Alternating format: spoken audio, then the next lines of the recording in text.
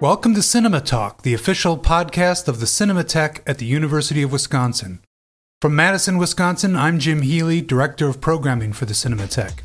Beginning Thursday, March 4th at 7 p.m. through Sunday, March 7th at 7 p.m., the Cinematheque, in collaboration with the UW-Madison Division of the Arts Interdisciplinary Arts Residency Program, will present a special free view-at-home double feature of director Edgar Wright's The World's End, originally released in 2013, and Fritz Lang's Metropolis, originally released in 1927. The program was specially curated by current interdisciplinary artist-in-residence Liza Bixler. The hero of The World's End is the perpetually irresponsible and immature Gary King, played by Simon Pegg, who, confronted with a fast-approaching middle age, rounds up four old school buddies hoping to recapture the excitement of a legendary evening from their youth. The group's mission to recreate a debaucherous and never-completed pub crawl in their small British hometown is potentially thwarted by the realization that the citizens in the village have been replaced by a mysterious, non-human species that our heroes eventually refer to as blanks. Following Shaun of the Dead and Hot Fuzz, the third feature in director Edgar Wright's genre-blending trilogy of acclaimed comedies, each co-written with leading man Simon Pegg, is a hilarious and action-packed sci-fi satire featuring a uniquely collective villain. In order to make the comically creepy blanks visually memorable, director Wright once again recruited frequent collaborator Liza Bixler to choreograph the movements of the performers. And in the sci-fi epic Metropolis, German filmmaker Fritz Lang brought to the screen one of the most ambitious and iconic movies ever made. The story takes place in a city of the future, in which slaves toil underground for a ruling class that lives above in an urban utopia. Amidst this setting, two young idealists hope to unite the workers and bring the two worlds together, while a mad scientist's robotic creation threatens to topple Metropolis. Lang's prescient vision of an urban world in disarray was restored to its original premiere length when over 20 minutes of footage missing for over 80 years was discovered in South America. Metropolis, in its various versions, has still remained the most iconic of all movies about futuristic cities gone to hell. This Cinematheque at Home presentation will allow viewers to experience Lang's complete vision. The director employs specific and rhythmic choreography for both performers and moving machine parts, a stylistic touch that has been a continual inspiration for artist Liza Bixler, who personally selected Metropolis for this presentation. Both movies will be available for viewing beginning Thursday, March 4th at 7 p.m. To receive instructions on how to view both movies for free, send an email to info@cinema.wisc.edu. That's info@cinema.wisc.edu, and simply remember to include the word Bixler, that's Bixler, in the subject line. No further message is necessary. Both movies will be available to view through Sunday, March 7th at 7 p.m. On this episode of Cinema Talk, our special guest is Liza Bixler, choreographer, filmmaker, movement director, visual artist, and screenwriter. She has produced work on stage, screen, and art galleries, and has been a working artist and educator since 1995. Her work in feature films includes contributions to 3 movies directed by Edgar Wright, Shaun of the Dead, Scott Pilgrim vs. the World, and The World's End. She also served as choreographer for the 2014 jukebox musical Walking on Sunshine and the salsa dance comedy Cuban Fury, starring Nick Frost, Rashida Jones, and Chris O'Dowd, also released in 2014. Bixler is currently interdisciplinary artist-in-residence in UW-Madison's Division of the Arts Interdisciplinary Arts Residency Program. The program brings innovative artists to UW-Madison's campus to teach semester-long interdepartmental courses and to publicly present their work for campus and community audiences. The program is funded through the university's Office of the Provost.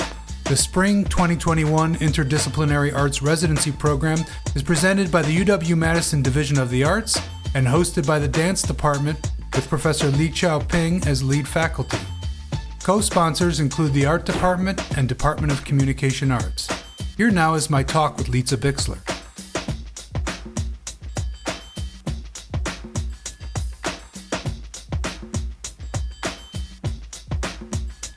Liza Bixler, welcome to Cinema Talk. It's good to have you.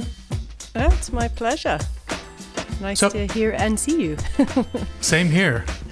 Yeah, even though we're both in Madison and talking over computers here. I know, it's crazy, isn't it? We're actually in the same place, but still nice. So distant. Yes, true. But nice to have you here. Before we talk about your definition of a choreographer and what it means to be a choreographer, specifically in relation to your collaborations with Edgar Wright and your other work for the cinema, for movies, can you tell us a little bit about your journey to your career? Who were the people and what were the things that inspired you before you began your work? Sure. So I started off as an undergrad in fine art with an emphasis in photography, and I was also doing a lot of performance art, what we'd call live art sometimes in Europe. And as a consequence of that experimentation with performance, and also on the basis that I'd been dancing since I was young, I took many of the dance technique classes with the dance majors, but I wasn't a dance major, so I just audited them. And then I also took some acting and directing classes at that same time. Then shift emphasis to costume design. I was working in the costume department because I thought that would draw my visual art skills and also my interest in kind of theatre and performance. I did that for a year. And then in the end, they kind of created a degree, which I think they were interested in creating anyway, in performance studies. And that's what I ended up getting in the end, I think, in order to get me graduated. So that was my undergrad. So even at that level, I was kind of working across a lot of art forms. And then funnily enough, you know Trey and Matt from South Park? Sure. Yeah, so they were at the University of Colorado at the same time that I was, and they did a musical as part of, I think, their senior project, a film called Hannibal the Musical, I think. Sure. Or Cannibal the Musical, something like Cannibal, that. yeah. Yeah. And my ex-husband is in that. So it's just a strange aside. So yeah, so I was around during the filming of a lot of that. Right. And so my ex-partner worked also across a lot of art forms, theatre, physical performance, but also with an interest in film. And so that's why he acted in that, and he was like Irish sheriff or something in that. So that was all the like US-based undergraduate stuff. And in the middle of all of that, I had gone to England, to Lancaster University as a theatre exchange student. So there I was completely within the theatre department, which was very experimental. So this was sort of the kind of rising heyday of live art and physical theatre, a breakdown of traditional narrative text within theatre, and much more of an emphasis on physical performance. So some of the people I was on that course with went on to form a company called Third Angel, which is based in Sheffield and kind of along the lines of Forced Entertainment. So Forced Entertainment's a relatively well-known British experimental theatre company. And those companies are both still going in Sheffield. And I worked a lot with the performers from Third Angel. And through Third Angel, I also met a filmmaker that they collaborated a lot with, called Rob Hardy, who's a cinematographer who shot Mission Impossible and Annihilation, a variety of films like that. And he shot some of my early films. So this is the journey kind of towards film. And in the middle there, in between going to Lancaster University and meeting all of those kind of experimental theatre people, I did a master's degree in dance anthropology and choreography. And it was at the same time, Cheryl Dodds was writing a book about dance on film and doing a PhD in that. And there were not many PhDs in dance at that point, let alone specializing in dance film. And she was there doing that book at the same time that I was there doing my master's degree. So there was this rising interest in dance film, which had always been there. And actually, if you trace the history of film, in many respects, movement on film is part of its history. The idea of it being primarily narrative now is actually late to the party, which didn't really come until after talking was introduced. So it was always a very physical form. So the idea that you separate out dance and movement from film to me is actually quite strange, because I see the two as intimately connected from the get-go. But there was this desire to kind of separate out this separate field of dance on film. And Cheryl Dodds did a book called, I think, Dance on Screen. And there were pockets of funding that were created specifically for that, especially in Canada and in Europe. Now, I don't think there was quite as much in the US, to be fair, but there was a lot of money also through broadcasters in Britain, because they have that stronger public broadcasting environment. They've got BBC 1, 2, and 3. Right. And then because there's that strong public broadcasting environment, even the commercial channels like Channel 4 had often a very strong arts programming piece. And Channel 4 was one of the broadcasters that did a lot of dance for the camera pieces. So there were many years where they had these programs of dance for the camera films. And this also dovetailed with or kind of wove into the high point of music video. So in many respects, you had these three areas, sort of experimental film, dance on film, and music video, all of which were doing similar things in that they were working with film not as a commercial narrative project, but playing around with these other aspects. And you saw the fall of dance film coincide with the fall of music video.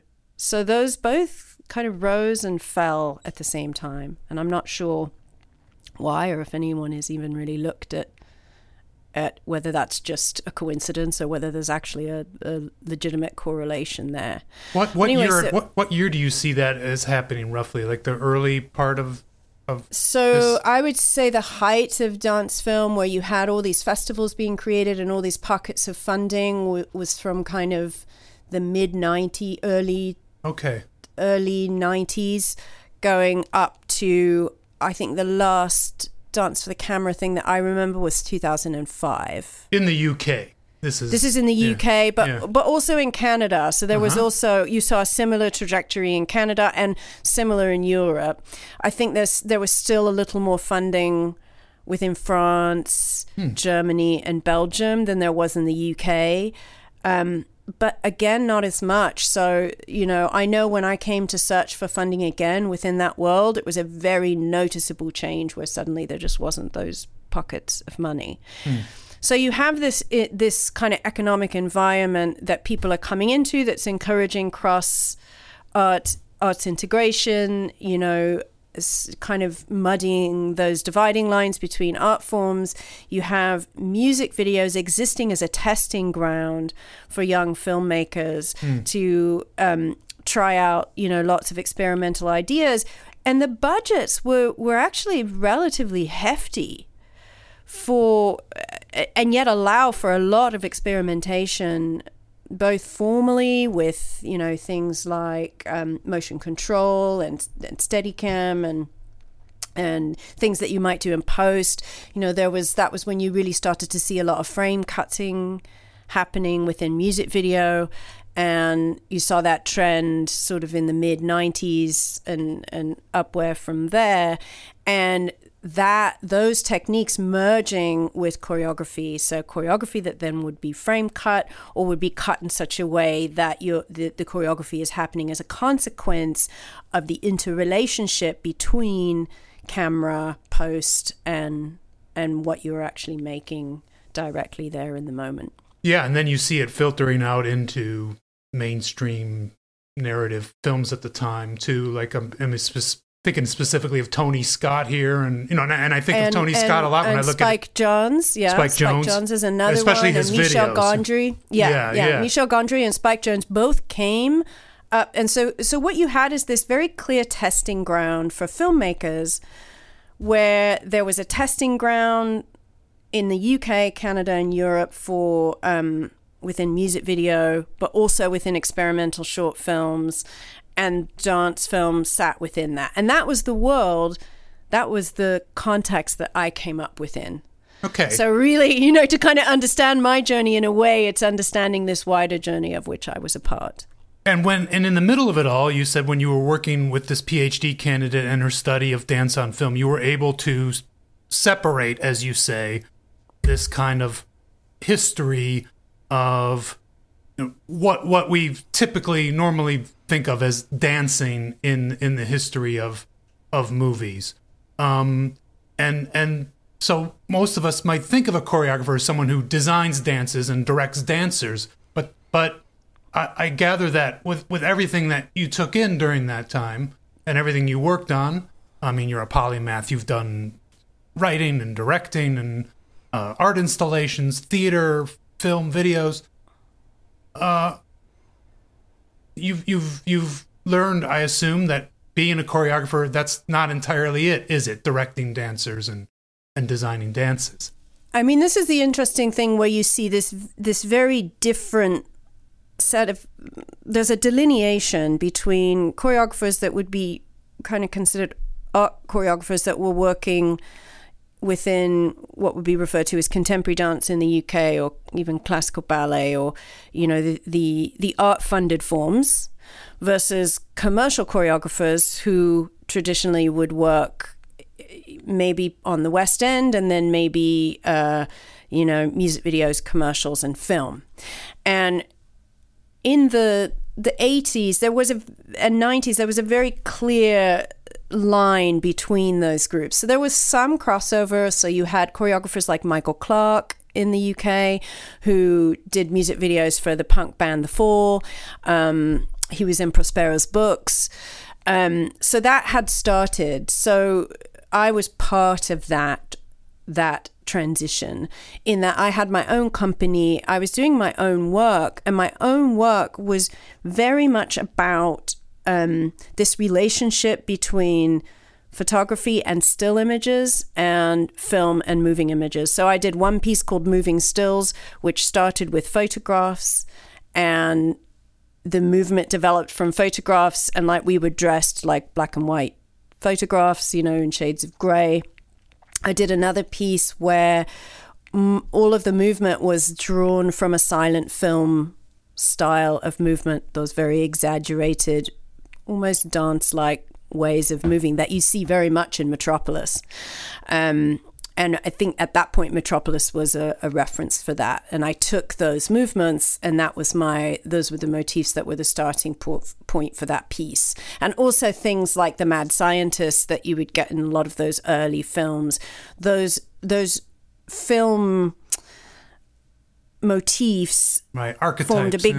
Yeah, they formed the basis of my work. I did another piece called Piece de la Junta, which referenced Westerns and all the kind of classic Westerns. I took movements from those Westerns. Those formed the basis of the choreography. And in that case, it was a gallery piece that also had projected film. So, but I was really working as an artist in playing around with live performance, film performance, photography, projection. So I also knew a lot of filmmakers as a consequence of that, because that's really where my work sat. It was really influenced by genre film.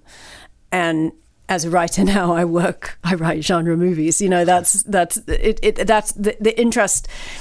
Even though I've worked in lots of different art forms, the ideas there are through lines through all of the work.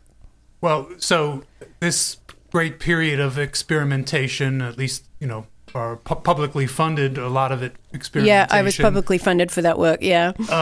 Both your work and a lot of what was going on in the UK, as you said, comes to end around 2005. Which is right around the time, just after the time that you first worked with Edgar Wright. At least I assume that was your first collaboration on Shaun of the Dead, which was released in 2004. We had actually collaborated before that on a couple of music videos and a commercial. So we first met on a commercial. I think my memory's right on this. And then we did a music video for a band called Blue Tones, which was a Steadicam shot that where the whole video is an entire shot and it's a spoof on Bugsy Malone. So we did both of those projects before Shaun of the Dead, but you're right. I did my last piece with the company in 2001. I did a Dance for the Camera piece in 2003. So you can, and then from basically 2004 onwards, that's where my CV goes very heavily in more onto the commercial side of things. Partly because I was in a position, unlike a lot of my British colleagues, where I had done my undergraduate in the States and I had a lot of student debt. So there were some financial reasons why I, at that point, focused heavily on, earning, because you could just about eke a living, on publicly funded work, but not really. But it's really nice to have money from a studio production or a big budget. Yeah, but it wasn't enough to pay off huge student debts. Right. So, so that was a unique position for me that my other colleagues didn't necessarily have. So a lot of the people that I was collaborating with at that time have stayed within the experimental theatre kind of art worlds. And then a few of us went much more into narrative film. So Rob Hardy is one, he works as a well-known cinematographer. Another colleague from that time period was a woman called Celia Haining, who cuts The Crown now. And then myself. And around all of that time, there was also something else. I was living in Sheffield, and that was really the rise of Warp. So Warp music, the rise of kind of British electronica and house music, and Warp was a record label that developed out of Sheffield and then went on to also have Warp Films. And one of the early producers that I worked with within music video came out of that world, and I still work with her to this day as well. So, and she's attached to a lot of my projects as a writer. So that was kind of the world that I was existing within. And then, through the commercial work is how I met people like Edgar, but he was attracted to my work not because of my commercial work, but because of my work, my own creative work with my company. Right. Well, then how did he bring Shaun of the Dead to you? What was the expectation for you on that specific film? So we were friends while he was writing that with Simon. So I was kind of around when that was happening. And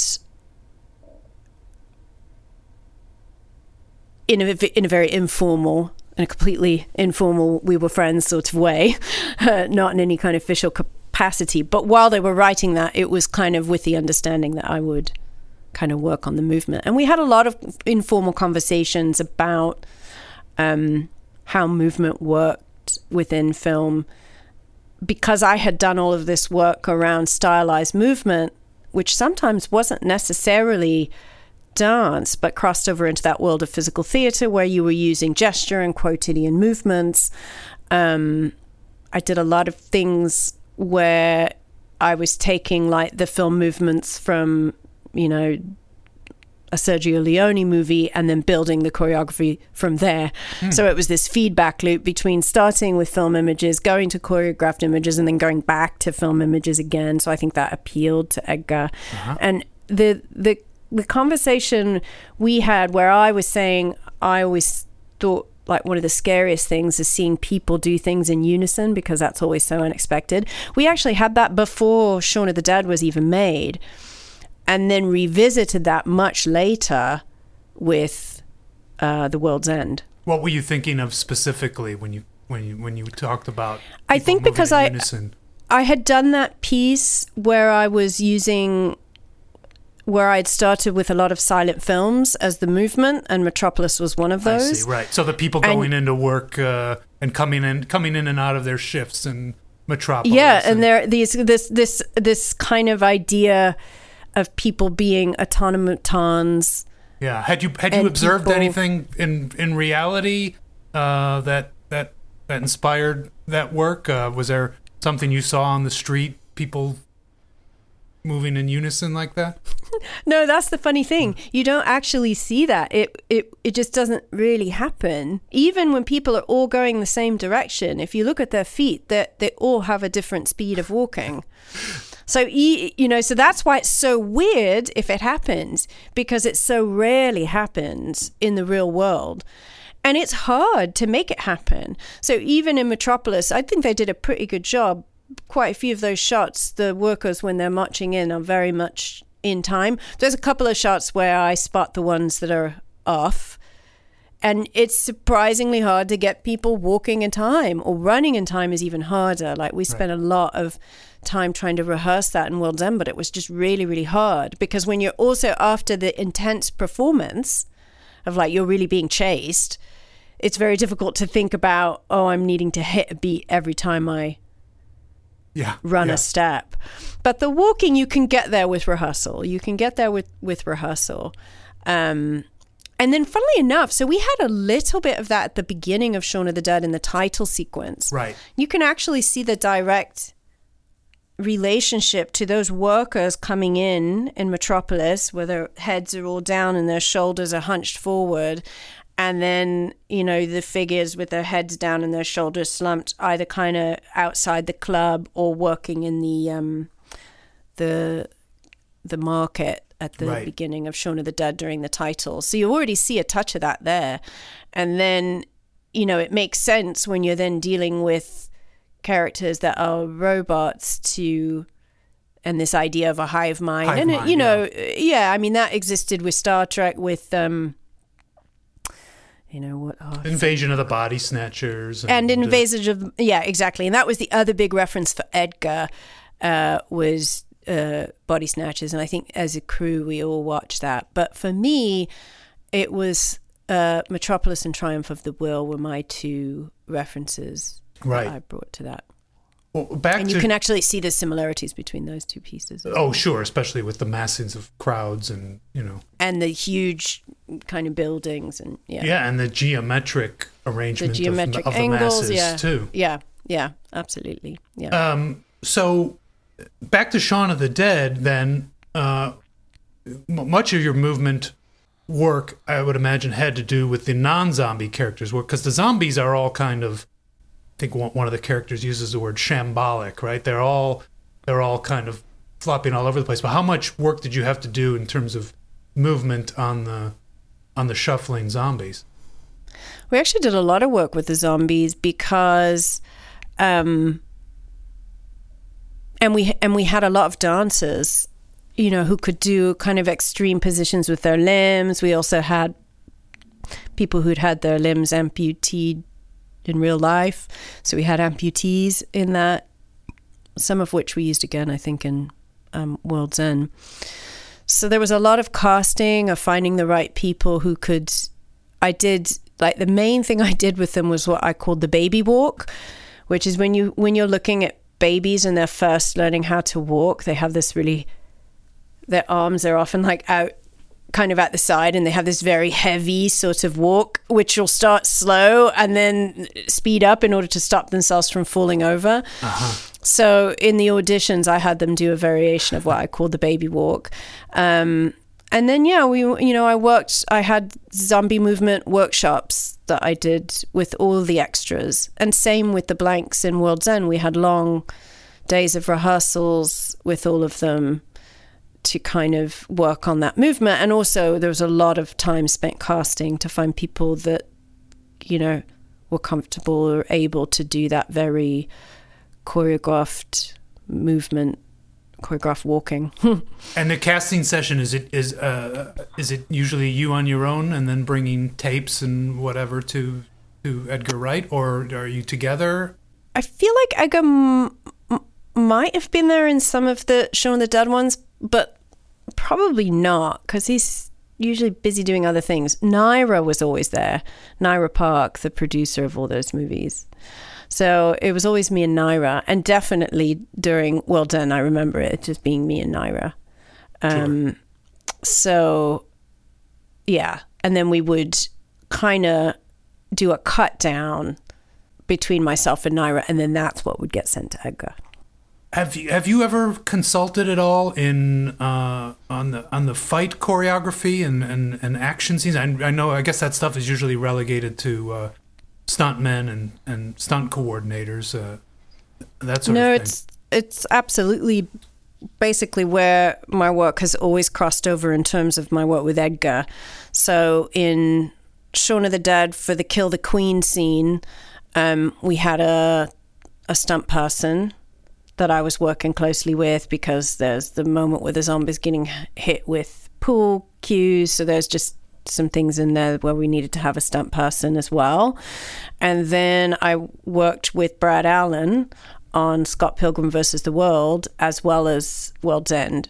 And Brad's super interested in dance as well, and would bring kind of dance ideas into his fight choreography, and I would bring his fight ideas into my dance choreography. So we worked really closely together, and we also worked really closely together on a dance fight scene for a film called Cuban Fury with Nick Frost. I wanted to ask you specifically about that, because I was very impressed with that sequence in Cuban Fury, and what I always hear about fight choreography from a couple other directors I've personally talked to, and a few other people I've heard on commentary tracks and in interviews, is that you want to have when you're choreographing a fight, especially between two people, you want to have as close a space as possible to work within, to make the fight that much more dynamic and tight and tense.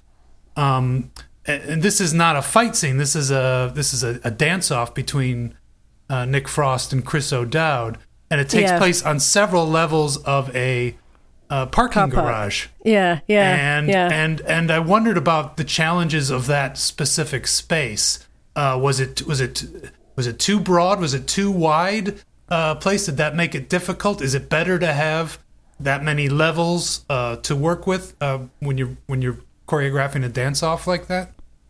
Well, I mean, speaking to your earlier comment about even just fight scenes, to choose to shoot them in a really tight space and really intimate, I mean, that's a choice, and that will give you something. And a lot of fight scenes are shot like that.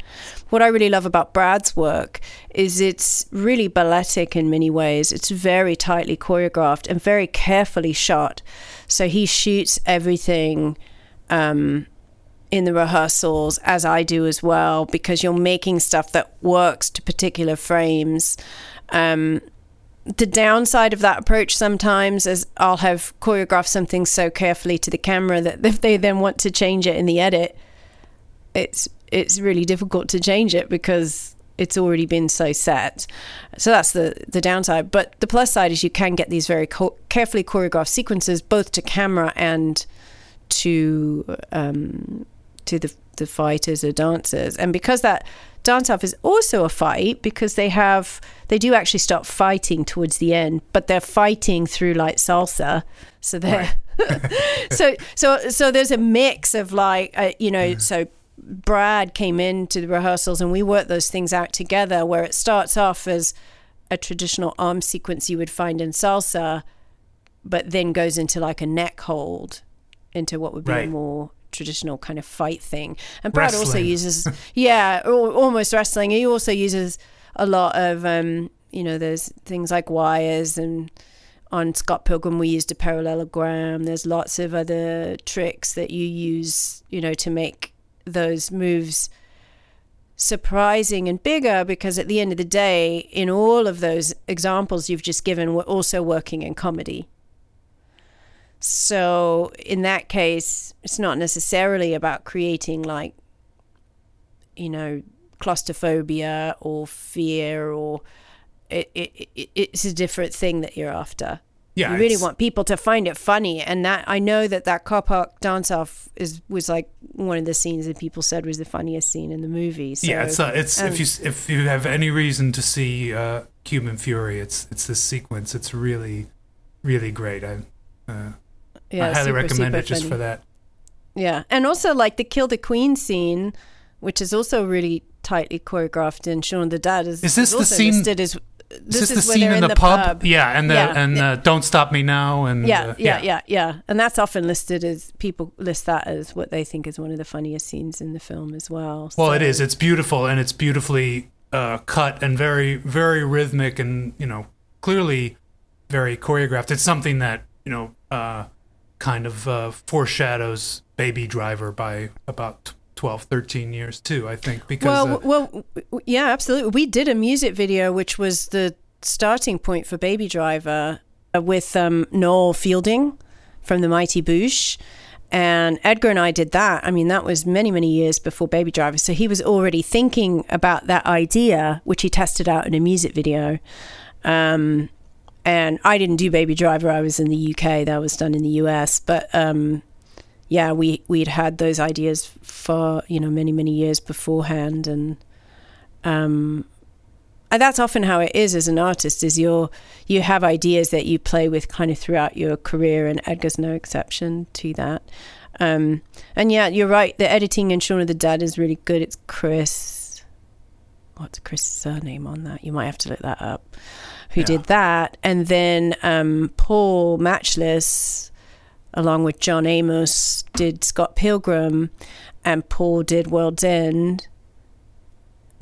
Again, it might have been with John Amos, and then Paul did Scott Pilgrim, and he also did Man Up, I think, maybe John Amos did Man Up, and then Paul did oh my God, Paul did a film called Man Up, which is with Simon Pegg and Lake Bell, which also has a choreographed scene in it that I did. But John Amos, I think, did Cuban Fury. So, and I was in the edit on that as well. I work closely with the editors because in many respects, they're choreographing as well. And Paul, in particular, on World's End, that's when he first started being on set. So we would shoot a sequence and then he would quickly cut it. And I think he did that during the entire process of Baby Driver. Right. And he did it again for Soho, One Night in Soho, which is the film that Edgar's got coming out next. Right, that'll be his next project. Yeah. How widespread, I'm curious, is this consultation of choreographers like yourself for movement going on in other non-musical movies and TV shows right now? Are there a significant number of directors who bring people like yourself aboard for consultation? Yeah, I feel like yes. Like there's a gang of us. I mean, I've kind of moved on to other things now, so I'm sort of not so much in that world as I was. But when I was, there was probably like a group of 10 of us that tended to do a lot of that kind of work. Alex is another woman who did World War Z, I think. Or is that the name of that? Another I'm zombie. really bad at remembering. Yeah, Another Zombie. So I think Alex did that. And she does a lot of that kind of thing. So yeah, there were a few of us. And like I said, that transition, which I wasn't the first, but I was among some of the first of coming out of the kind of contemporary dance world rather than the commercial world. That was happening around that, in the 90s. Yeah.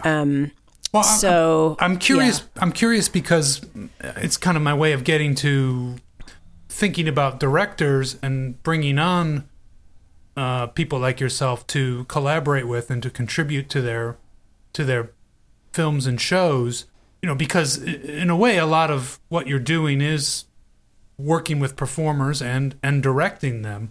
So I guess I wondered if you'd reflect on a little bit on what ways are directors of non-musicals or non-dance sequences like choreographers when they're not working directly with somebody like you, and in what ways are choreographers like or not like directors? I mean, if you go to the art world, choreographers are directors. So I was artistic director of my company, and I made all the decisions about lighting, everything, the entire mise en scène. You know, that I would bring on other people, but I was essentially directing those pieces, whether they had text in them or not. Some of them did have text, some of them didn't have text. Some of them had films in, which I would have directed, some of them didn't. I think maybe that was the challenging piece. So the other route for a lot of commercial choreographers is they would have been dancers, commercial dancers first, and then maybe would have assisted, and then they would have become choreographers. And there are a lot of commercial choreographers where that was their route, some of which assisted for me. So Sapul Naam, who was my assistant on World's End, then went on to become, you know, a wonderful commercial choreographer. Nikki Tro is another one of my assistants who's gone on to be, in her own right, a wonderful commercial choreographer. So that was the other route, but that wasn't the route that I took. I had come in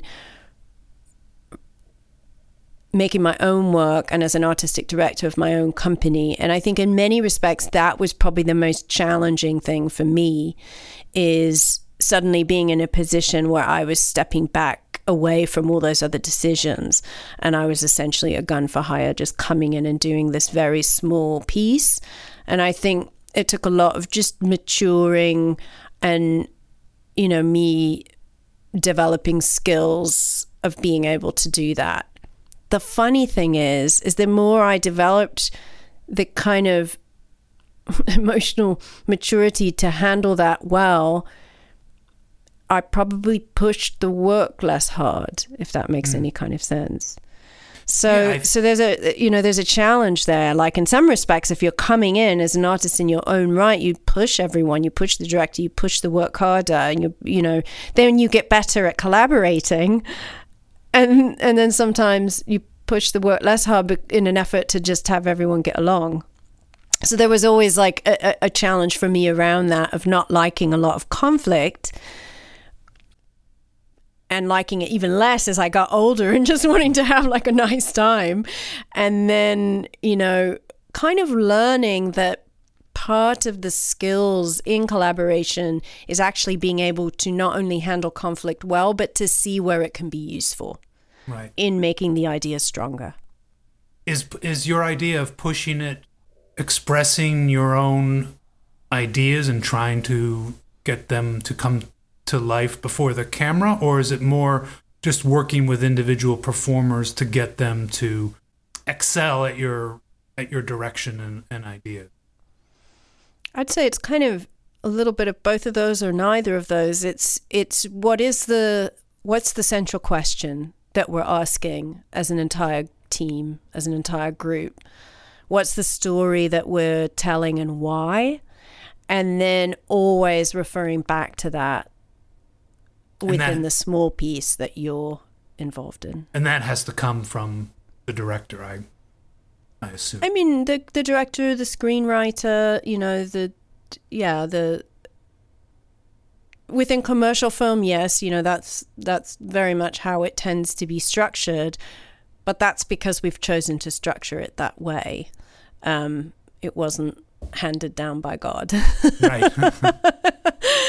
Which is another whole interesting conversation, even in relation to something like Metropolis, is there are aspects of the way that story that is being told about workers within, the Weimar Republic, and with kind of capitalism being viewed as dying, and the rise of communism and fascism, and what's happening in the wider political world, and the use of religious fanaticism, I should say, too. Yeah, all those themes that are in there. But the film industry itself, and this is, I feel like, something always important to remember, it grew up first, during the Industrial Revolution, but also, so it's structured in many respects like a factory. So that's the other really interesting part of it, where you're separating out people into these very specialized roles. You have a cable basher whose job it is, to move the cables around, which makes sense when you're working to a really tight timeline, but also has its downside. So I think what you're seeing now is you're seeing a glimmer of an acknowledgement that the way that it's structured might have some unintended consequences around representation, diversity, gender, all of those kind of things. So you're seeing, when I started, it was, and still kind of is, a very male-dominated industry. I think I was just reading that even now it's still about between like 11% and 15% of like the top 250 commercial films that are directed by women. When it comes to DOP, it's even tiny. It's like between 2 and 5%. There are some, reasons to do with heavy kit that lead to some of those, but there are also these other structural things in terms of how the industry is structured. And this interesting idea of the auteur, when in reality it is really a very collaborative form. So even if you have a director, I always think of it as their job is to sort of steer the ship, and to keep, but I think everyone needs to also be aware that you're going back to what's the central idea, what's the question we're asking, what's the reason for this, beyond you're doing this job in order to earn a living, in order to take care of your family and live and eat and pay your rent, all those things that we have to do. If you're choosing to work in a creative field like film, even though it has this industry commercial component, the fact that we call it an industry, I still think it matters what stories you're telling and that you like the work that you're making. Sure. Back to The World's End, which is this huge production with, it's crossbreeding multiple genres, different kinds of storytelling. Yeah. And then there are a colossal number of moving parts. I mean, quite literally, I guess. Yeah. So the moments for you to innovate or invent with your ideas on a production like this, is it easier because there are so many different parts, different components going on, or is it just make it more complicated? I think both. It is complicated, and you are just working on this one particular part, which isn't to say it's not important, because it is, because it's part of the overall piece. But I think for me, and this is possibly why, so I had already been shifting a lot of my time and attention into writing by the time I did World's End. But I think after that, so I did Cuban Fury after that and a few more films, but I had started making a concerted effort because I had things I wanted to say, and I realized that coming in the capacity that I was coming in, I was helping someone else express ideas that they had. And I felt like for me in film, it really starts with the script. Plus, that's just where I had another set of skills. And that was the part I was always most interested in when I would work on a film, was reading the script and figuring out kind of what we were doing at that level. So that's when I got more interested in going back to, well, what's the earliest stage of the development of the idea? And that was the earliest stage. Back, we were talking originally about this concept of the choreographer as someone who designs dances. Was it a particular accomplishment or goal of yours to be able to work on a film like Walking on Sunshine, which is this classically constructed movie musical with these evenly dispersed singing and dancing numbers? Is that the ultimate for a choreographer on a film? I think so. I think you know, for a lot of choreographers, yeah, they want to get the musical under their belt. But I think for me, I like musicals, and there are definitely a few musicals that are in my like list of best films of all time. But I was never like completely obsessed with musicals, and I was not the person who was going out to the West End all the time, or, you know, watching Broadway musicals. And there are a lot that I absolutely hate. I'm just not a Sondheim fan, never have been, don't like them at all. This is all just my own personal preferences, but just never spoke to me. So I did write a musical. I wrote a sci-fi musical, which is very meta and very much a comedy.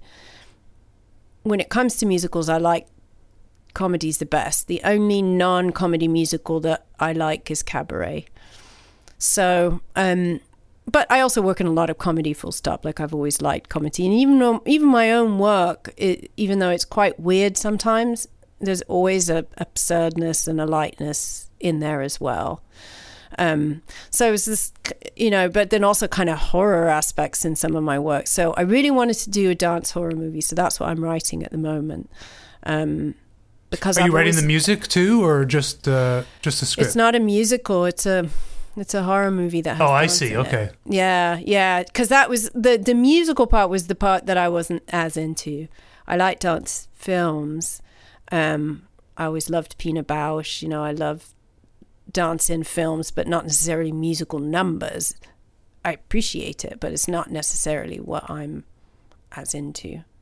I'd say collectively, you know, when you look at your filmography and the films you've contributed to and how you've contributed, that there's definitely an interest in visual rhythm, and that's, I think, kind of comes round again to Metropolis, right from the, you know, it's a silent movie, although I guess, you know, one that was, at least in its first showings, meant to be shown to this specifically written score by Gottfried Huppertz, which is how we're showing it. We're showing that version with Huppertz's score.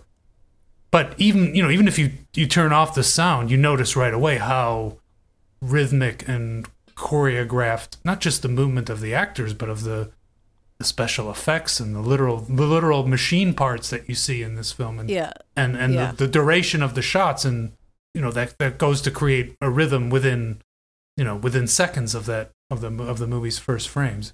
I imagine that's what really drives you.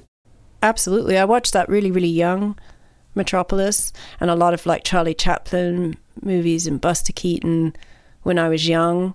And I was also a big fan of Philippe de Coufflet, who's a French choreographer who also worked kind of in music videos and made short films, and comes from this background of clowning and commedia d'art. And that was always a part of my physical theater training, was the kind of clowning side of things. And there's that lineage to vaudeville and Chaplin. And I think you see that all the way through into Eggers movies as well. You know, there's a lot of physical comedy in those films, in addition to the scripts being very funny. And they are very funny, by the way. When you read the scripts, they're usually laugh out loud funny. But there's all this wonderful physical comedy, and comedy that's embedded within shot choice as well, and editing. So yeah, I think when I write now, people who read my writing now comment on a lot of the set pieces, the use of rhythm and sound. When I had my own company, I used all sorts of crazy sound. I would sometimes make a sequence and try like 20 different things to it, rather than having a piece of music in mind and choreographing a piece to the music. It very rarely came first. It always came later. I would make something and then say, oh, what would it be like if I put, the Bulgarian women's choir on this? I've done that with Metropolis as well, like just played it with different music in the background. Yeah, a lot of programmers have done, weird experiments where they, found pre-recorded music that they wanted to try it with, or or have hired, avant-garde musicians or rock musicians or whatever. Did you ever get to see the version you saw when you were younger? I'm wondering, was it the Giorgio Moroder edited version with the tinting and the rock songs put into it? Yes, that was the one. That was exact. I was going to say there was like rock music in the the one that I saw when I was younger. Yeah, no, absolutely. And it's funny because that same sense of like working with rhythm, I do that with text a lot. So I used a lot of text and spoken word in my work, my physical theatre work, my live work, but also my film work, where I would cut up that material in order for it to become a piece of music in and of itself. I was really influenced by The Idea of North by Glenn Gould. And there's another piece called Dark and Stormy Night, which does something similar. And we're going to be doing that in the piece that I'm making with the students at the university.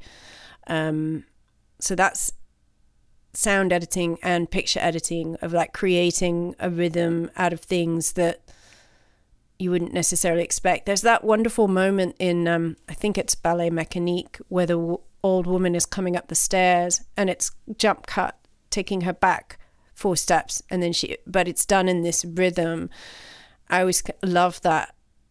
I love that about film, that you could choreograph not just with the bodies there, but also through your edits and your cuts. That's why I'm friends with a lot of editors.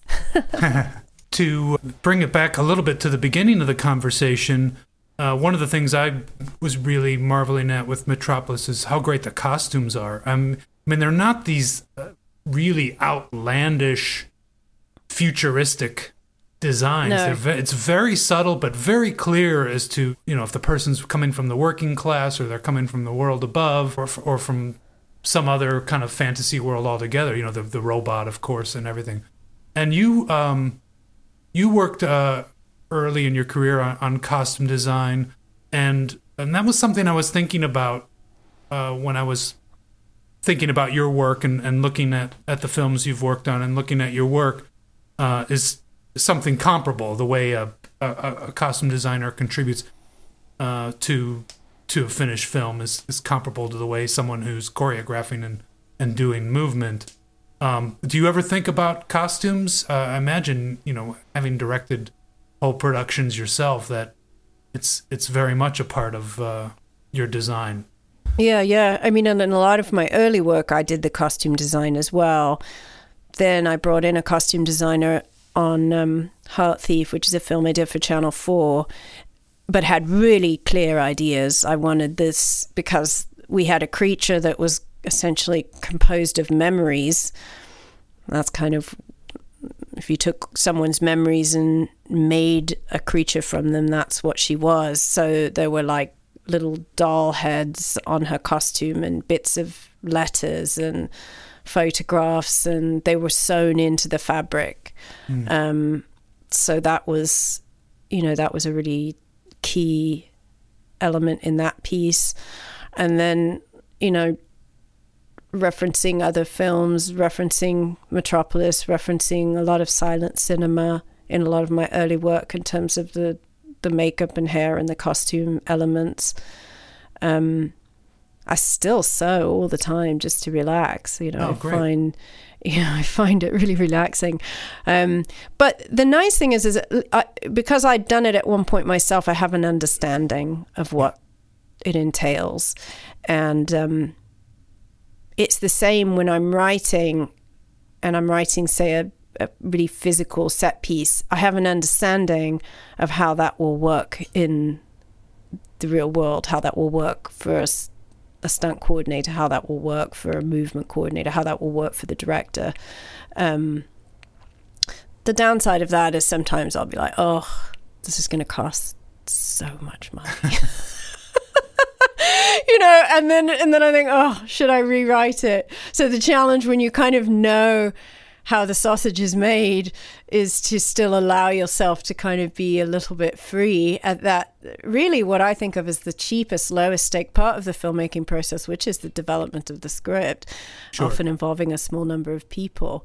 But then it's also nice when you know how it's made, because also you'll think, oh, I've seen that many, many times before. So you're always aiming for that surprise as well, challenging the conventions of the genre whilst also delivering on an emotional journey. It's a challenge for commercial filmmakers. You want to surprise your audiences, but not too much. If you diverge from the conventions of the genre too much, then your viewer's like, what is this? This isn't what I signed on for. Well, I also imagine it's better to act something on the page than to go so far as to spend the budget's money to come up with something that turns out to be, at odds with the rest of the production, or, stands out too much and is just, something. Has that ever been your experience? Have you ever created something that just was too much stood out too much from the rest of the production? I think that happens a lot with dance numbers that are within a narrative film. It's like everyone's kind of excited about having it in, but so often it will get cut because it's not moving the story forward.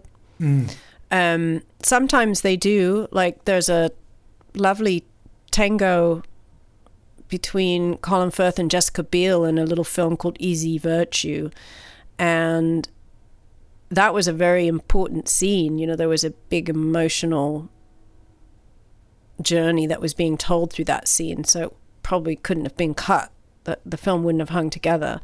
But often that isn't the case. It's like just nice icing, but not necessarily essential. So I think as a writer, I always think that way. Oh, this is really, it either needs to be so interesting and so innovative and so cool that it's the scene that everybody talks about, or it really, really needs to be part of the overall whole. And I think if it doesn't meet those two criteria, then you got to cut it.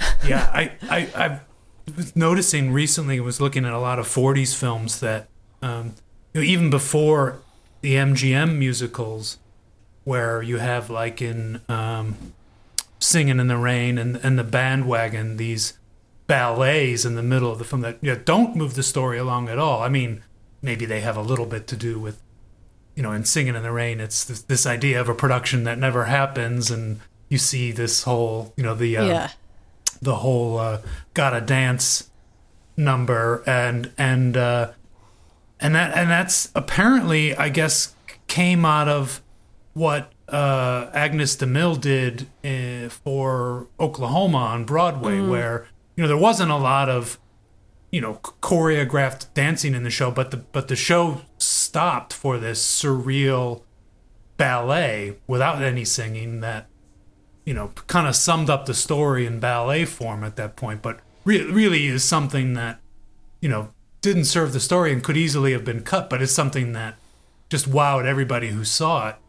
And so then it began to filter out into different Broadway musicals, and then into Hollywood too, where a Hollywood movie, even a non-musical, would stop and you'd have a 10-minute ballet in the middle of it. I think it absolutely can work if it's, like I said, if it's like, this is just brilliant. Or, if you're wanting to show that a character's really happy, it's a useful way of kind of showing emotional state. But also, people who watch musicals, whether they're on film or on stage, that's part now of the conventions of that genre. They expect that. Sure. I think it's really challenging when you're working in something that isn't a musical and you throw that in, because that's really kind of challenging the genre. And in a way, that's, kind of what Edgar was doing at Baby Driver, is bringing some of those conventions in from musicals and bringing it into an action film. And I think there's even, and in Scott Pilgrim it's similar, there's even 7 fights, I think, in Scott Pilgrim, and often in a musical you'll have a minimum of like 7 to 13 numbers. Yeah. So, I think that's what I really like about genre movies is you have a lot of constraints, and then within all of those constraints, I feel like there's a lot of freedom. I think it's what I like about screenwriting as well versus, say, writing a novel. I just feel like there's so many more constraints, and I like that. I like that there's all those constraints that I get to work within. I've written a TV series, or I've done a the Bible in the first couple of episodes. And I originally started writing that idea as a novel and just sort of like was like, ugh, you know. I'm going, as soon as I started writing it as a TV series, it was so much better. Yeah. I was so much better at doing that than I was at writing a novel. Because it gave you more rules, more of a structure. In other words, you can do this in a novel. You got to stop at a certain point, and for a TV show, right? Yeah, there's just a lot of constraints. There's a lot of baked-in structure that I just find super, super useful because there's still so much that you can do within those constraints. And I think as an artist, I always liked that. I always liked the things that had clear boundaries on them, and then I could play around a lot within that. Once you understand the rules really well, then if you're deliberately choosing to break them, it's very conscious. And I think it's a delightful kind of surprise. I'm always really delighted when I know the conventions of something really well and I'm surprised by it. I really like Cabin in the Woods for that. Yeah. I like a lot of Joss Whedon stuff for that. You know, it's that delightful surprise of you're expecting one thing and then it's like, oh, that's brilliant. That's very funny. You know, Edgar does a similar thing. I mean, his work's very genre. And that's providing specific inspiration for you now as you write your horror project? My horror project is not really comedy, actually. It's much darker. So for that, and it's also kind of political. Yeah, I haven't watched as much stuff for that. I've been much more in the writing and in the story. But other stuff I've done is much more rooted in other films. But yeah, I know that's how Edgar really works that way. He watches and watches and watches. And I'm actually working with another director on the horror dance project, and that's how he works as well. Like every time I speak to him, he's watched like 20 films.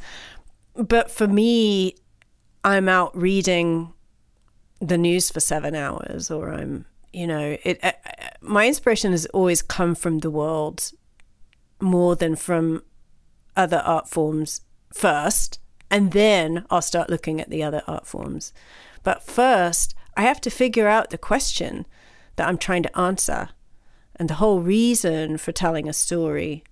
And for me, that's rooted either in some very lived personal experience of my own, or more often, it's some sociological question that I'm asking and trying to answer. And then I'll use the characters to, you know, instead of being a sociologist, I'm a filmmaker. And I think horror, you know, suits itself to that. You know, I always think of it as, you know, you can have really psychological horror, but I think, you know, like zombie movies in particular, to me, they're very sociological.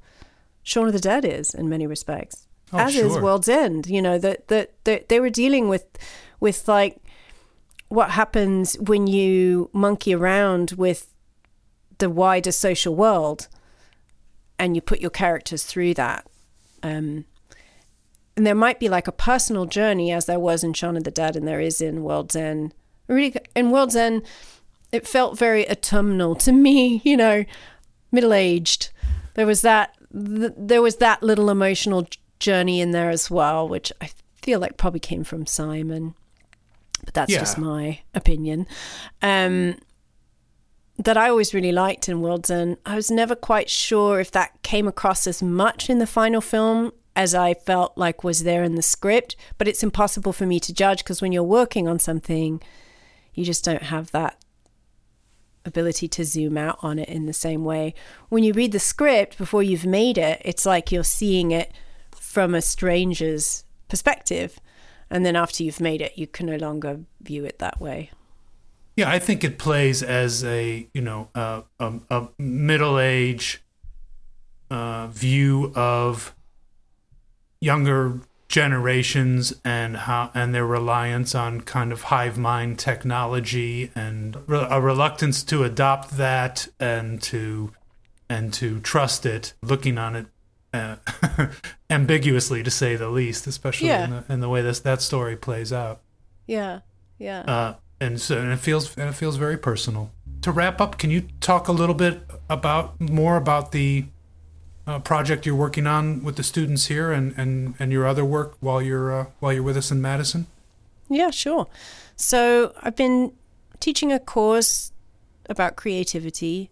I decided I wanted to do something where I zoomed out and thought, what joins all these different kind of art forms together? Because it's a residency that's intentionally integrated arts, cross arts, I wanted to what's the foundation of all of these things? And that's kind of creativity. So that's what the course is about. But we're making a collaborative piece. We're also looking at collaboration and, the challenges in making collaborative work, because really that's what film is. It's absolutely a collaborative art form. It isn't done by one person in their bedroom or their studio. And so we're making a piece that uses film, photography, movement, probably harks back in terms of the ideas to some of my earlier work, but also the question I had, and this kind of comes from someone who's lived in other countries and always grappled with a sense of, every time I'd be at a party and someone would ask me where I was from, I would just have this moment of, sigh. How do I even explain or tell this story, because it's so complicated? And then I thought, I'm not the only person that has that. And it was always fascinating to me that was always one of the first questions that people ask each other at parties. What do you do? Where are you from? And it's such a loaded question. So I really wanted to interrogate that question and interrogate ideas around identity and its link to geography, notions of immigration and diaspora, how our identities don't have to be essentialized and immutable, that they can change throughout our lives. And that includes national identity. And of course, I would say that as someone who's a dual national.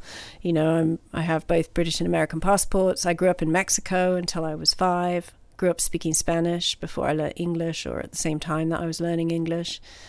So from a really young age, I always remember thinking, what is this business of saying that you're American? I thought I was Mexican and then was told I wasn't. And I was mystified by that. It was just fascinating to me. I was only 5.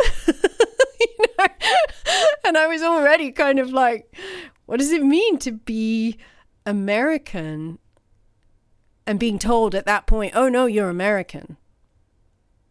I'm like, oh, okay. Well, what does that mean to be American? So I always had this slippery grasp of identity around that, and then left the country relatively young and spent my entire adult life in England. And that became part of my identity, and then came back here and then had that weird reverse culture shock you get when you've lived somewhere else for so long. So those were kind of some of the ideas, but I also want it to be the students' work as well. So I'm absolutely encouraging them. They'll be very involved in the devising of the work and drawing on their own strengths and skills in terms of what aspects they'll be more or less involved in. They'll be interviewing members of the public, again, asking those questions about where are you from. I'm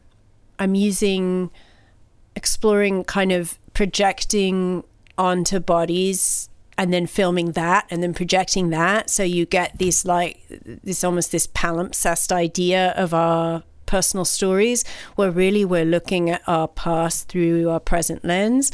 So everything is kind of layered, one thing on top of another. Even when we tell our family stories, we're telling them, probably changing them slightly and embellishing them each time. It's the same when we tell our own stories, this idea of them being completely true. I mean, we're retelling them, we're adding things, we're essentially writing our narratives as we live our lives. And I also happen to have this unusual thing, and on my mother's side of the family, I come from the McCoys, i.e. the McCoys and the Hatfields, and that's part of my family's story, and it's discussed at family reunions, and that's so that's also interesting when part of your family story is this public story, which is told in films and TV miniseries. Yeah. Exactly. Yeah, it's just kind of crazy. And like in England, no one thought, when I would say, "Oh, well, I'm a McCoy," they'd be like, "So?" Like it meant nothing. And then I remember the first time I was working with an American dancer, and we were talking about where we're from. I said, "Oh, yeah, I'm a McCoy," and she's like, "What?" So she knew what that meant. She knew what that was. But but I think everybody has those really curious, interesting things about where they come from. And most Americans, when you actually look back, it's not like they all originally came from here. So that was the other thing I found really interesting, is you have this like strong American identity, and yet it's a country that everybody came from everywhere else. Sure. Other than Native Americans who legitimately were here first. So I also found that really curious, kind of coming back at it again, having been an expat for so long. And will there be a way for our audience or the public to access the work later when you're completed with the project? Yeah, absolutely. I mean, the intention, and obviously with COVID-19, we have to be a bit nimble around all of this, but the intention is that there will be a public exhibit that people will be able to go to in person.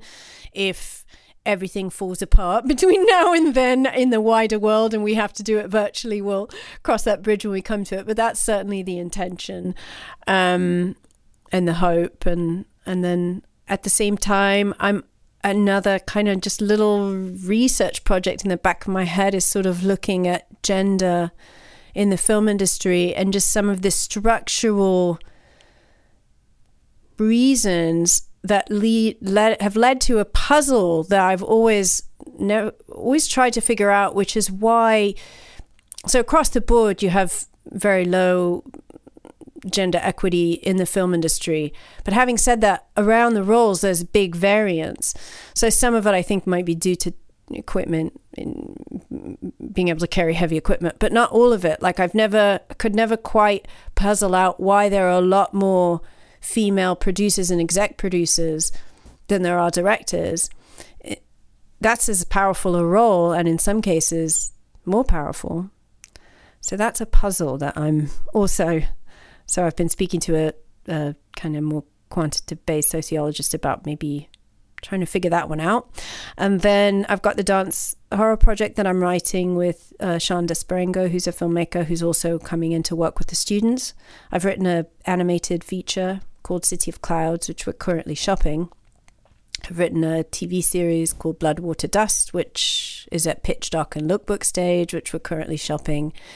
And I wrote a sci-fi musical and another sci-fi TV series, which is in development. And then I'm developing a TV series based on Eric Olin Wright's book, How to Be an Anti-Capitalist in the 21st Century. So we're going to be conducting interviews for that probably in May, locally here in Madison. And that's a doc series that we've been developing over the last year. That's wonderful. That's everything. That's a lot. That's great. Yeah. Well, I wish you the best with everything, and I'm so glad we got to talk today. Thanks for joining us. And yeah, it's my pleasure.